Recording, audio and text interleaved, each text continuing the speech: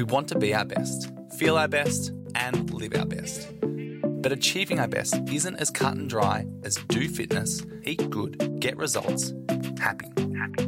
To find joy, good health, balance, and contentment, we need to show Valor.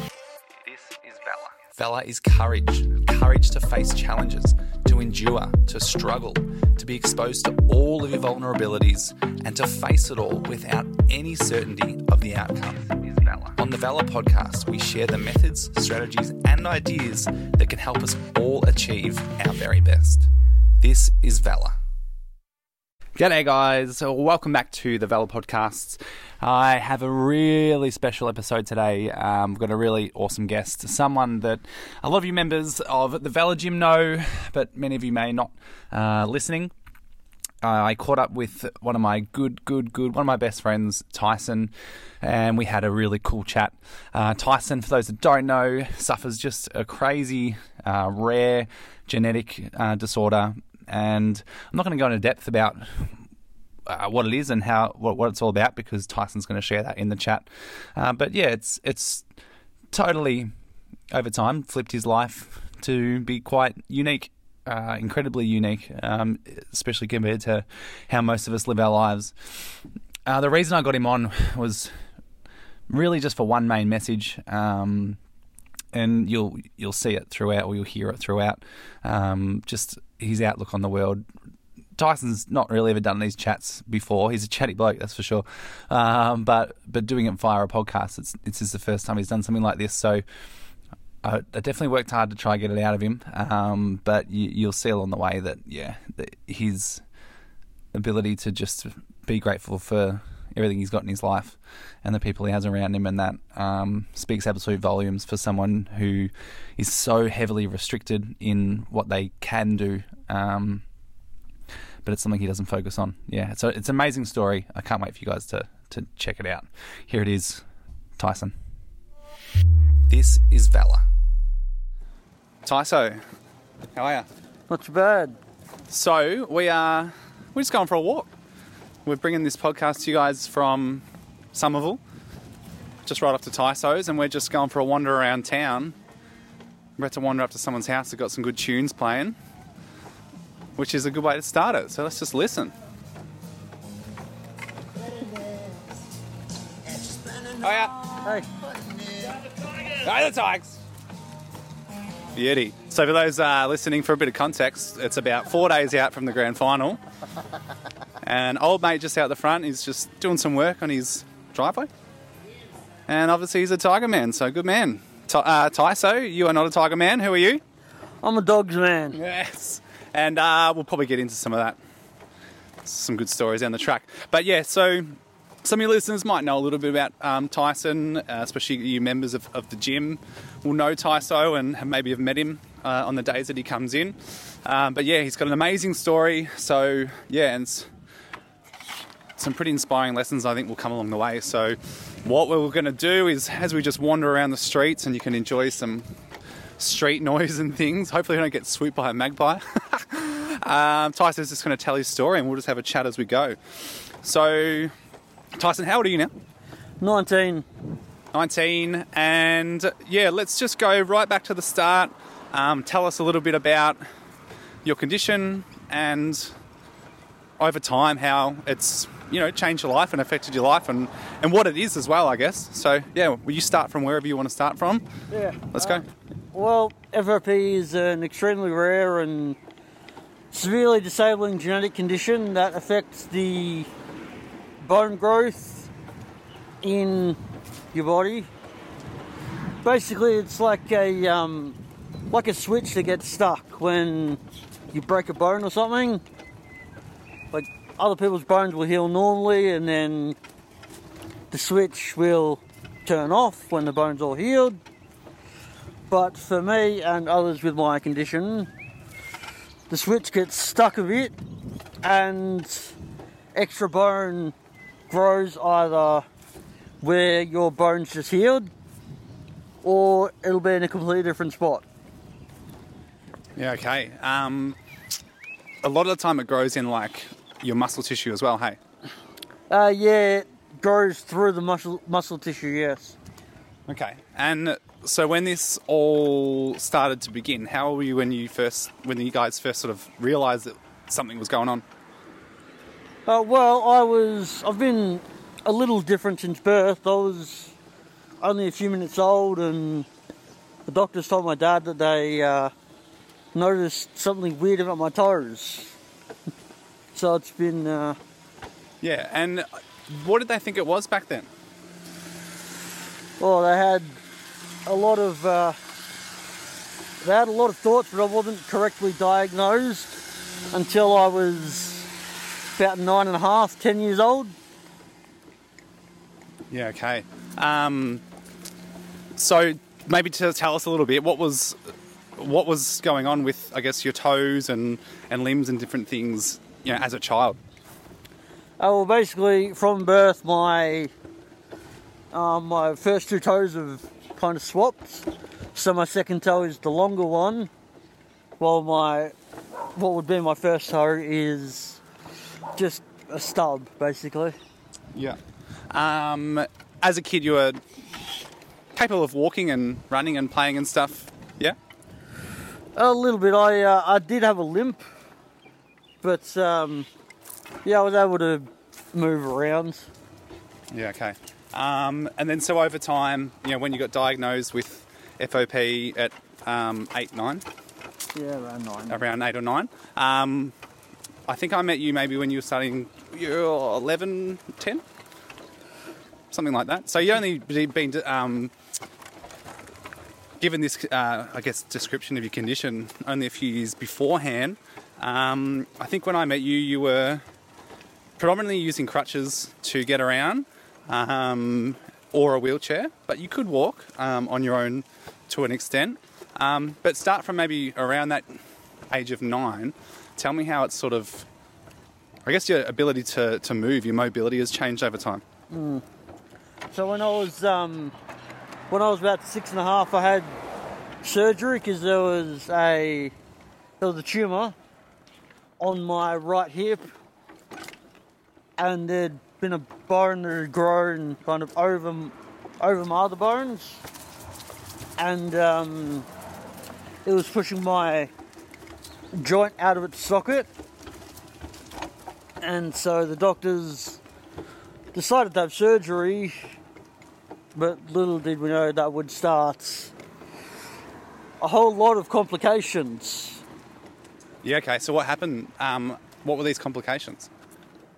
Well, I had the surgery and I had the plaster on and everything, and then about 6 weeks, like after getting the plaster off, like we got it cut off, and then the doc suggested we go and have an x-ray, and so we went and had the x-ray and found out that the tumour had grown back to, I think, 3 times its size. So you still hadn't known it was FOP by then. Was this tumour one that had calcified as like bone as you have now? Yeah, it had calcified, yeah. Okay. Yeah. So then as things progressed on and things got harder, then you started to spend more time on crutches, wheelchair. What happened next? Yeah, well, after that surgery, I've never been able to walk unassisted since. I've always had crutches or a wheelchair or something helping me. I think I remember when we started training, we did a lot of seated work or work on crutches. Definitely a highlight was standing around in the boxing ring at the old gym we used to work at, and one glove each, and we just used to aim to beat the crap out of each other. That was definitely a highlight, because I got you a few good ones. Yeah. We used to also play just a game in the ring where you would be on the crutches and we would just throw balls around or different obstacles around, and the aim of the game was me to try pretty much hit you without knocking you down. But I do vividly remember, I think once I knocked you down. Yep, I remember that game too, yeah. And I do remember I think at least twice in boxing you gave me a blood nose. Do you reckon was it 2 times? It was at least once. Yeah, at least once you've given me a blood nose. But yeah, through these sessions, I know that the original goal was to see how much progress we could make in getting you to potentially be able to walk again. I know we had you standing up with the skipping rope, and you'd throw the skipping rope over, and even manage to hop over the skipping rope. We'd practice walking in some way. Even at this point, like you were not as restricted as you are now, but I do remember pretty vividly that one of your legs was pretty tight, and you couldn't straighten it out fully. And you definitely started to probably, I guess, hunch a bit as well. So you weren't able to stand up fully straight, but you were able to stand, which was pretty cool. At that point, how much knowledge about FOP do you think you guys had? I don't really know. Like, I'd been diagnosed for a few years by them, but we didn't really know anybody else or like just have any other contact with anyone. And now, I think I remember this number, but you'd know better than me. How many people in Australia have FOP? In Australia and New Zealand combined, there are 22 people. Go right. Oh, turning right. Here we go, coming to a main road. We better make sure we're paying attention as we cross. Cool, so yeah, that was roughly around 2011, 2012, I think we started training. And I observed over those years that, things started to change. And at some point we realised that we could no longer try skipping or try walking. And so we were definitely reduced to a chair or a box or something to sit on. And we would still do boxing from the chair. We'd still play different types of games like bowling. We'd do different stretches and things with bands and that. Played cricket too. Yeah, we played a ton of cricket. And then I guess what would happen is you'd get what you call a flare-up. Can you tell us what these flare-ups are? Oh, flare-up is just basically when the bone just grows. It can grow out of nowhere. You don't have to break it or anything. The switch will just kind of flick on and stay on, and that's caused bone to grow in a few different places. Yeah, and so I remember, like, over time you go like, oh, I've got a flare up, and let's say it was in your back, and you'd sort of know that, over the next few weeks, it'd be pretty quick too, over the next few weeks or couple of months, that area was going to tighten up. And then as we progressed on, we couldn't punch with two arms, and we ended up just punching with one arm. Yeah, so I just punched with my right arm. Yeah, and then over time you were struggling to be able to lift your right arm, so then we couldn't do boxing at all, so we had to can that one. After that, that's when, I think, when cricket came on board big time. That's when cricket started, yeah. Yeah. So most of our sessions turned into probably a bit of like band work and stretching and going on some walks, but cricket was where it was at, and we set up our own little game in the gym, and there was a lot on the line. And you've got one hell of a swing too. Like your ability to time was pretty incredible. But then again, as years went on, there'd be more flare-ups, where it was your shoulder or your knee or your leg or something, and then we'd get restricted once more, and then things like cricket, or the way that we were playing cricket, had to be modified, where it's sort of today, instead of sort of bowling a ball off a bounce and hitting around the gym, now it's more of I'll stand up and pass it to you, you'll be holding the bat up in front of you, and you'll be able to hit it back in that space. So I guess like a reduction in mobility through legs and hips and shoulders and that stopped that. I've told this story to people before, and we might get into our challenge that we did that sent you on a pretty amazing trip soon. But when you do tell this story to people, it really does affect people, because you can't really imagine this sort of condition to really exist. How did it affect you over all this time when you do feel a flare-up coming and you know, well, shit, I'm probably going to be locked up a little bit more now, and it's sort of progressed over time? How do you travel through that? I guess it's just that whole preparation trip of finding ways to adapt to, say I lost the mobility in my arm. I've got to get long cutlery, or I've got to work out specific things for anything, really. Yeah. So you pretty much just adapt and find ways. Did you ever have moments over this, especially as being a teenager, where it was, I guess, frustrating, or you just felt like, this is fucked. This is hopeless. It is a bit hard. Well, with constant reminders, but I can still do some things, so I just try and focus on them. Doesn't always work, but do my best. Oop. Now there, I just tripped over his wheel. So we'll sort of forward to today, where we are now. So today you live completely in a wheelchair, just about? Yeah, I only get out of my wheelchair to hop into bed or onto my commode to shower and go to the toilet and stuff. Yeah, but otherwise it's Otherwise, completely chair bound. Yeah, and it's a bloody good chair. So now how you live, I guess, the tough thing with FOP is that there's not much, is there much or any funding available? There is funding. There are doctors looking for a cure. They started their research in about 1991. It took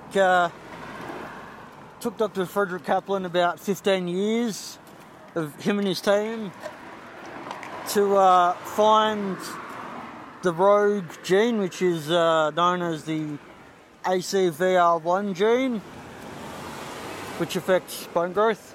Yeah. And now, for the past 14 years, they've just been trying to further knowledge and try and find something that will stop the bone growth, at least. Yeah. Oh, train coming. How good's this? We are. If anyone doesn't know Somerville, it's kind of a mix between being a small town and modernising, but it's not often we find these sorts of tracks anymore. Gives us the time to stop for a moment.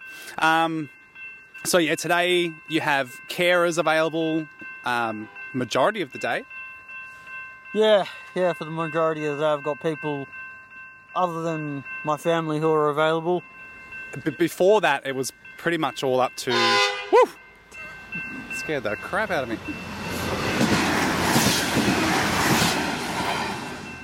But before that, it was pretty much all up to your parents to help. Hey. Yep, and my siblings, yeah. Yeah. Couldn't have more unreal siblings, I reckon. They are certainly incredibly helpful and patient, and except for when we play cricket with Phoenix. Wasn't always the happiest of outcomes when we played. Not always, no. How you doing? Hi. And you've been telling me all these different ideas and things that you want to start doing as well. You're 19, getting to an age where you probably don't want to spend every day with your family and your younger siblings and that.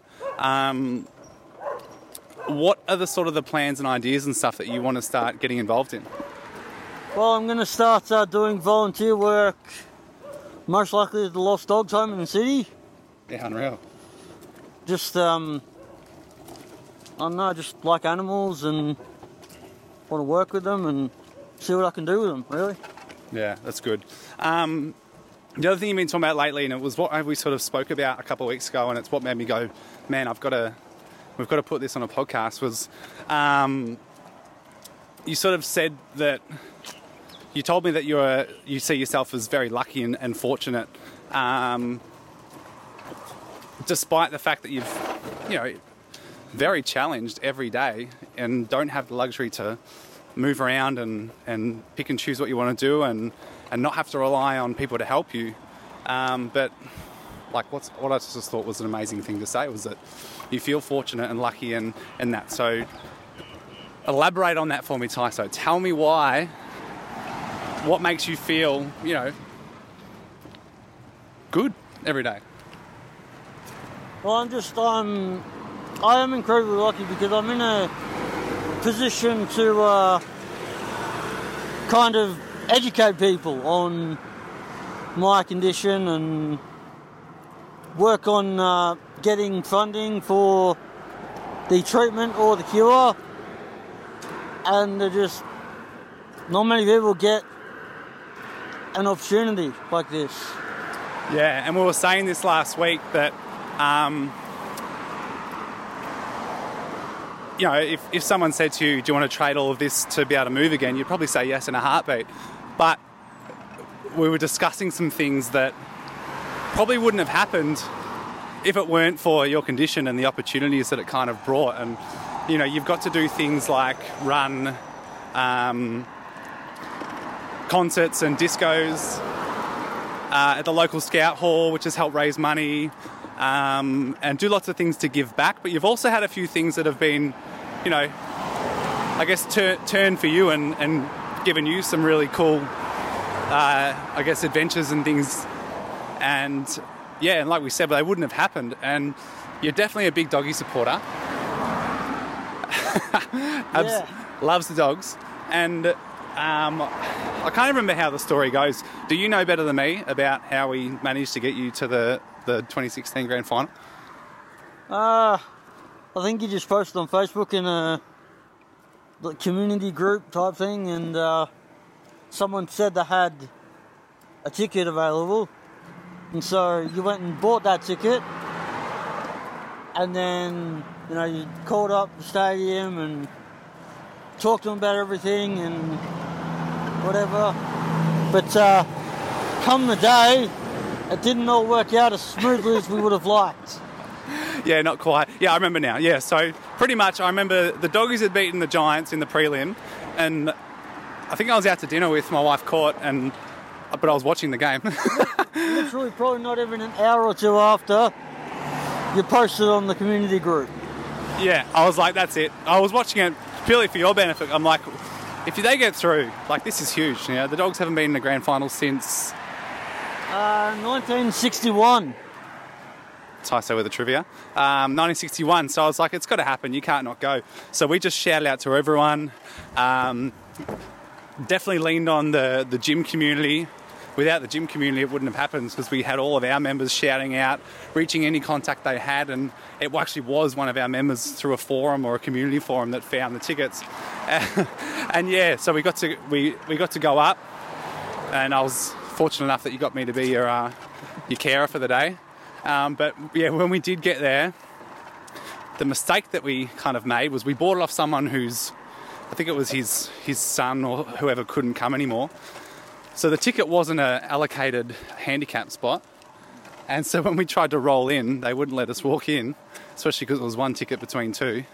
But I did do my research, and the MCG did tell me that I didn't need one. But obviously some communication was lost. And so we were, maybe 20 minutes, 15 minutes from the bounce? Yeah, well, pretty close in the end, because we walked in, we were with the security guard, and probably with them for about half an hour. And then they eventually told us to go somewhere else. And we were probably at that place for half an hour before they eventually gave in and gave us both free tickets to make up for that one that we'd spent on. And yeah, well, they called the fella who we bought the ticket off, and he sort of gave it the okay and told them that it wasn't, you know, he didn't sell it to us for triple the price or anything. There was no scalping involved. We bought it at price and gave it for our story. And I remember just reassuring Tyson, like, don't worry, mate, it's all good. We'll get you in. Secretly freaking out. Trying not to lose your mind, yes. Yeah. And yeah, I think the lady just looked at us and went, nah, you can't not get in. So yeah, they got us in and got to experience the Doggies winning their first premiership since 1961. 1954. 54. Last time we were in a grand final was 61, but last time we won was 1954. There you go.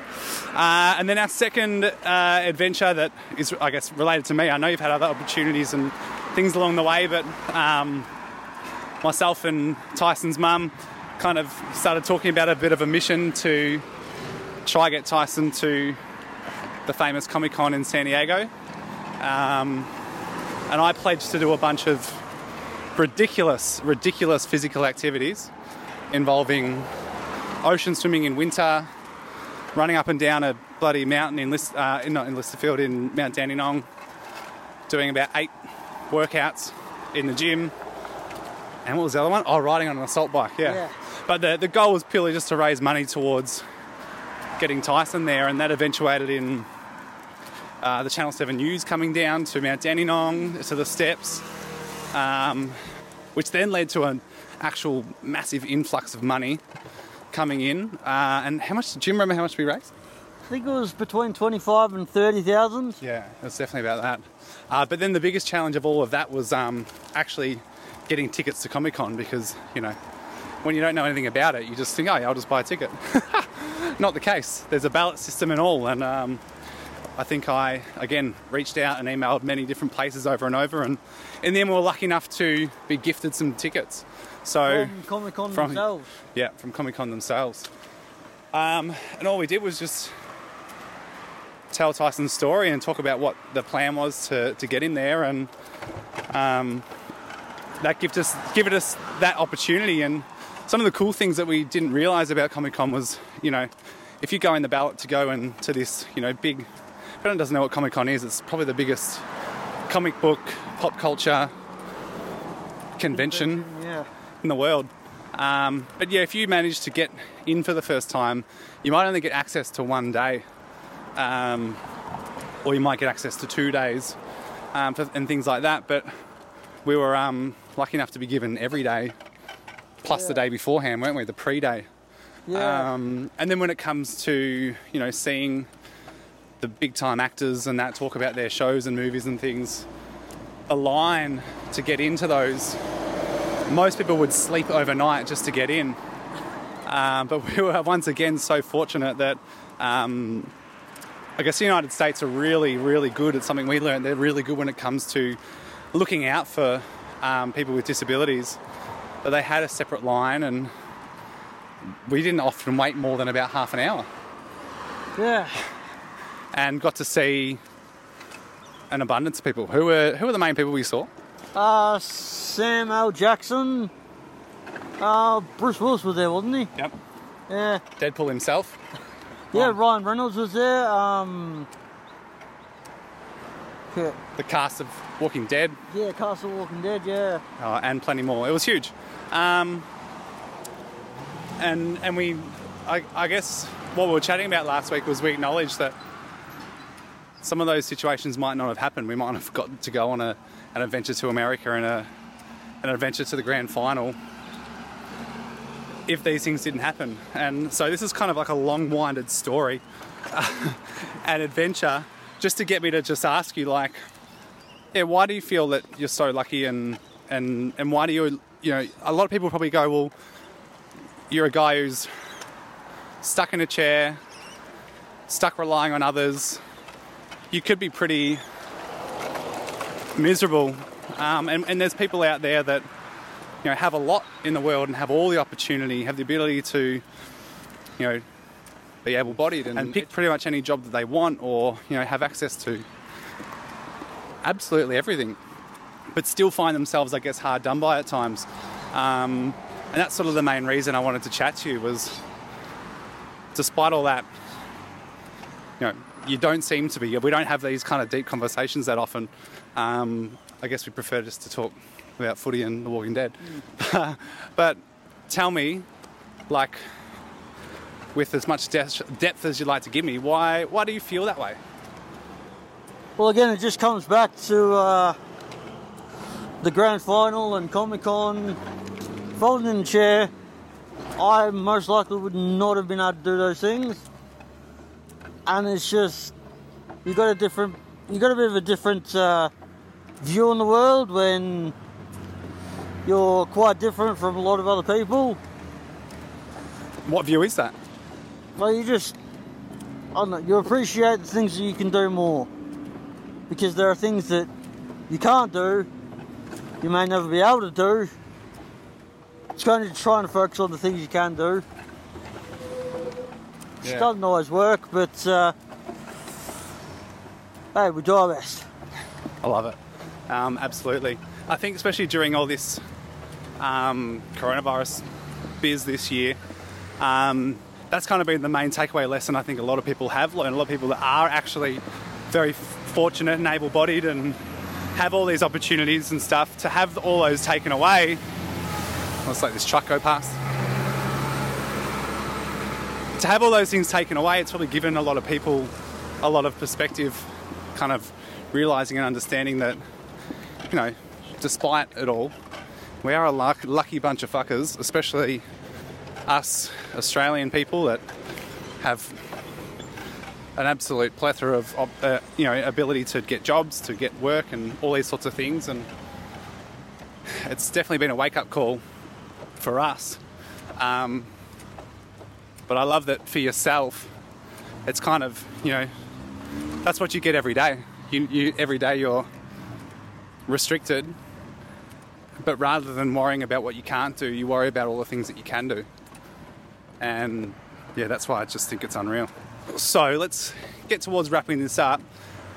Tell me about the future. What do you see coming up in the next 5 years, 10 years? Have you got any plans or ideas?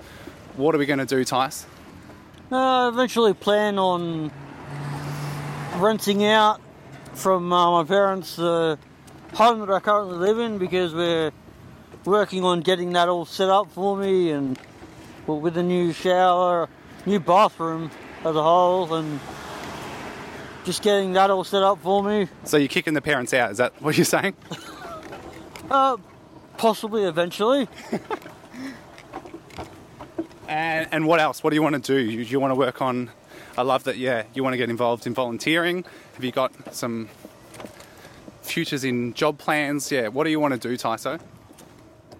Well, I'm going to, as much as I can, even though coronavirus has ruined this year, and possibly social gatherings, like big social gatherings for next year, as much as possible, I am going to work on doing fundraisers, just raising more money and just getting knowledge of FOP out there. Yeah, unreal. So, there is a good one in the works. Hopefully, it's been a little bit delayed due to COVID, but what's the upcoming plan? What have you got in the works? I'm doing a footy day when we can all meet up and have fun together. Yeah. Will that involve some real life footballers? I'm hoping that it will, yes. It'll happen. Okay. I think that's all, Tyce. If you do want to learn more about FOP, or after all these years I still can't pronounce it again, can you please pronounce it for me one more time? Fibrodysplasia ossificans progressiva. There you go. If you want to learn more about that, where do we find out more information? FOP Australia have a Facebook page, they have a website.